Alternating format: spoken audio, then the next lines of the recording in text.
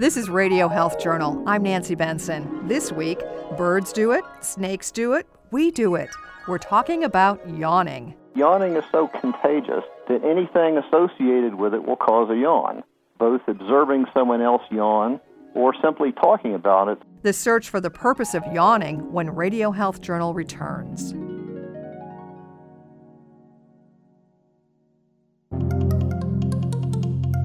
Life can get busy and the need to stay connected can be overwhelming. But when we're in our cars, the focus should be on the task at hand, driving. Hi, I'm Debbie Hersman, president of the National Safety Council, and this is your Safety Minute.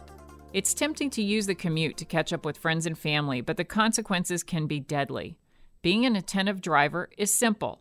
First, put away the phone when you get in your car and make sure music and directions are set before you drive. Remember, hands-free is not risk-free. Bluetooth isn't as safe as it seems. Studies show that distraction persists up to 27 seconds after you hang up. And don't forget to look out for bicycles, motorcycles, and pedestrians who can appear suddenly. Be an attentive driver and help make the roads safer for everyone.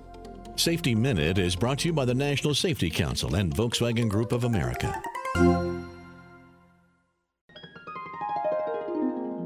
Everybody yawns. We do it multiple times every day when we're sleepy, just waking up, or bored. We yawn when we see somebody else yawn. We yawn when we read about yawning. In fact, the odds are pretty good you may be yawning soon simply because you're hearing us talk about it. Yet while yawning is one of those things everybody does, nobody knows why. Yawning feels good when we do it. People report that yawning on a 1 to 10 scale rates about an 8.5, which was pretty impressive.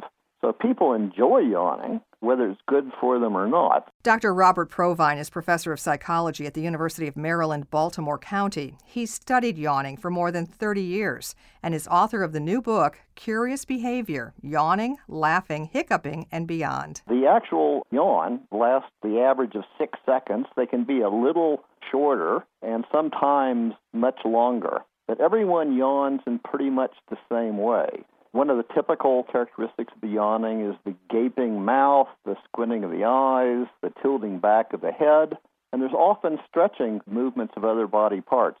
So a yawn is a very vigorous behavior that involves a lot of different parts of the body. So like a total body stretch that focuses on the face.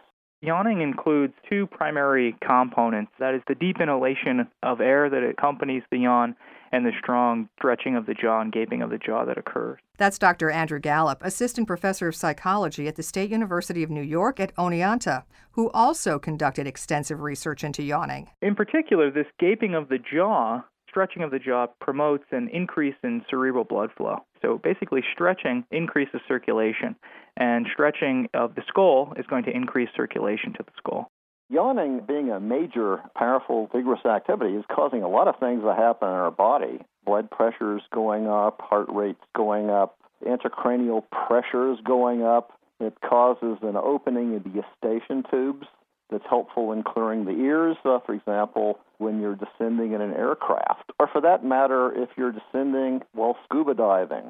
So yawning is a powerful behavior that's having a lot of different effects. Still, experts aren't sure why we yawn, and we can't really look at the triggers for yawning either because there are so many of them. We do yawn a lot when we are sleepy. Folklore is correct there. We yawn the most after waking in the morning and before bedtime in the evening. We yawn more when we're bored than when we're alert. But sometimes we'll yawn a lot even when we're excited, such as athletes before a big event. A musician going out to play a concerto with an orchestra. These individuals certainly aren't bored. Provine says virtually all animals with a backbone yawn, from birds to snakes to humans.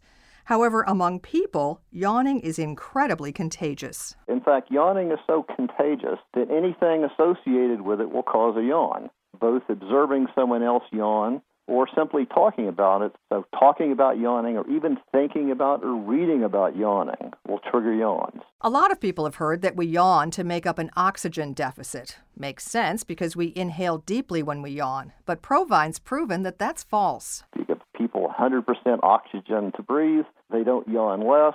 If you give them enhanced levels of carbon dioxide, they don't yawn more. So that's part of the folklore that we can dispose of. Some other functions that have been suggested is that yawning is a brain cooling maneuver. And there's some evidence for that. We seem to yawn more in the summer than in the winter, or going from a cool area to a warmer area. So maybe yawning is a kind of air conditioning maneuver for the brain. Gallup has done a lot of the work in this area. He says studies are piling up behind the theory that yawning could be part of the brain's cooling system. In particular, one has tried to manipulate brain temperature by having participants apply either warm packs or cold packs to their forehead while watching contagious yawning videos. Interestingly enough, when participants hold cold packs to their forehead, yawning is completely diminished. However, when participants hold warm packs to their forehead, indirectly altering the temperature of their brain, they yawn at a significantly higher level. In other studies, Gallup has implanted temperature probes into the brains of rats to constantly record temperature changes. What we found is that leading up to yawns, there's a striking rise in brain temperature that occurs about 60 seconds before the yawn is initiated, which amounts to about an increase of 0.1 degrees Celsius in brain temperature. And while that seems rather slight, it actually accounts for over 25% of the variation in brain temperature that occurs throughout the entire day. Immediately following that yawn, that peak or crest in temperature, following the yawn, we see a corresponding decline in temperature back to baseline level. So does that mean our brains get overheated when we're tired or when we're waking up in the morning? Gallup says yes. Peak yawning occurs shortly after waking and before we go to sleep in the evening. In fact, most yawns occur in the evening before we go to sleep, but there's also a rise in yawning shortly after we wake.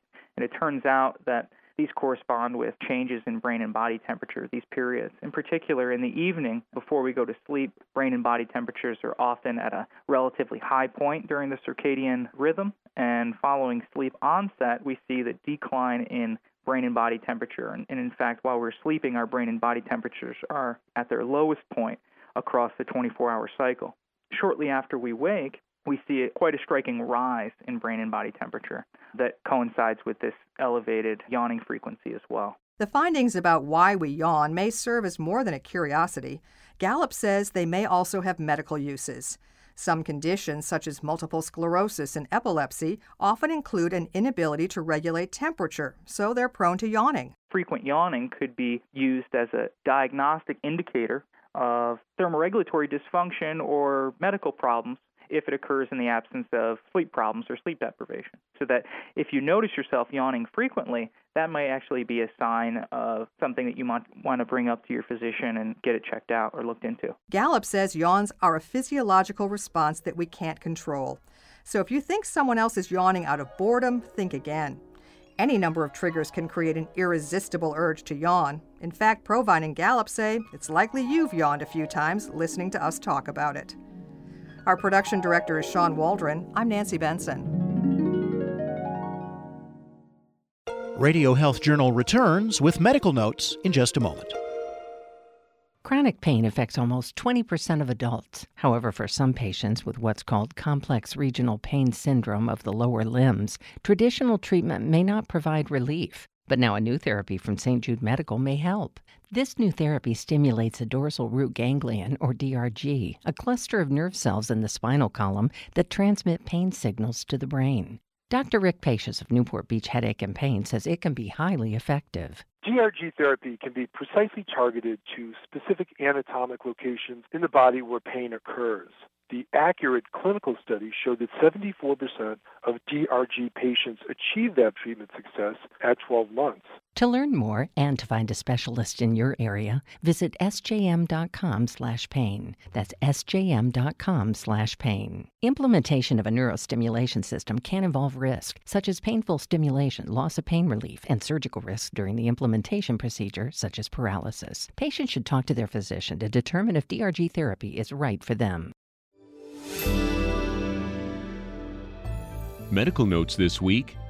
A lot of environmental regulations are aimed at reducing carbon dioxide emissions, but experts say to stop global warming, we'll have to take carbon dioxide out of the atmosphere. Now scientists at Oak Ridge National Laboratory say they've developed a process to do just that.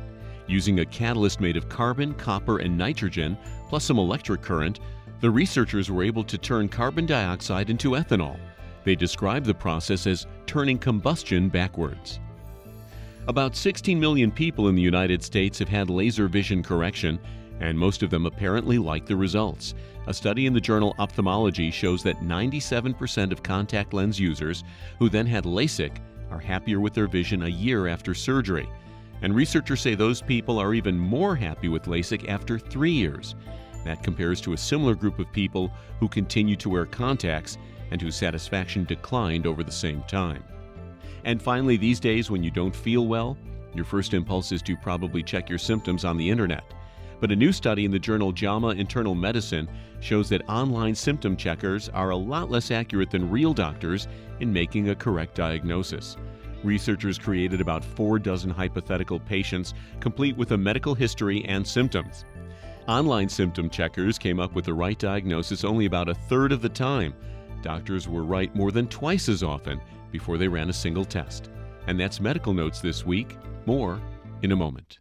The fall and holiday season offers many opportunities to enjoy the company of family and friends, as well as indulgent, special occasion food. Yet too many big meals and sweet snacks can start to take their toll, from zapping our energy to causing weight gain.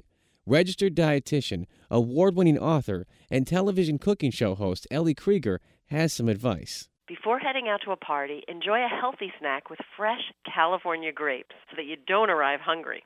Consider bringing a bowl of grapes to the buffet table to provide a fresh option to more indulgent party food.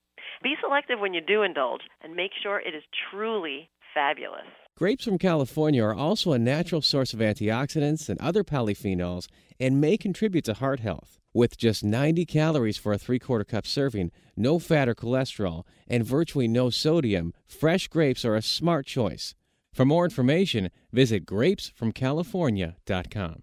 Everyone who exercises has their own motivation and goals, and Alabama resident Gay Rogers is no different. Gay's determination restored her ability to walk again after both a disease and infection threatened her life. Her fitness training gave her the strength and stability to walk and even use the elliptical with her prosthetic legs. An inspiration to millions, Gay was voted the winner of the 2016 Silver Sneakers Richard L. Swanson Inspiration Award. No matter what your motivation to exercise is, Silver Sneakers offers these tips. Find a workout partner to force you out of your comfort zone and keep you accountable. Create a new playlist of your favorite music. Try new things like a dance class, biking, or swimming to keep your workout fresh. And set a goal to keep you on track through any bumps in the road.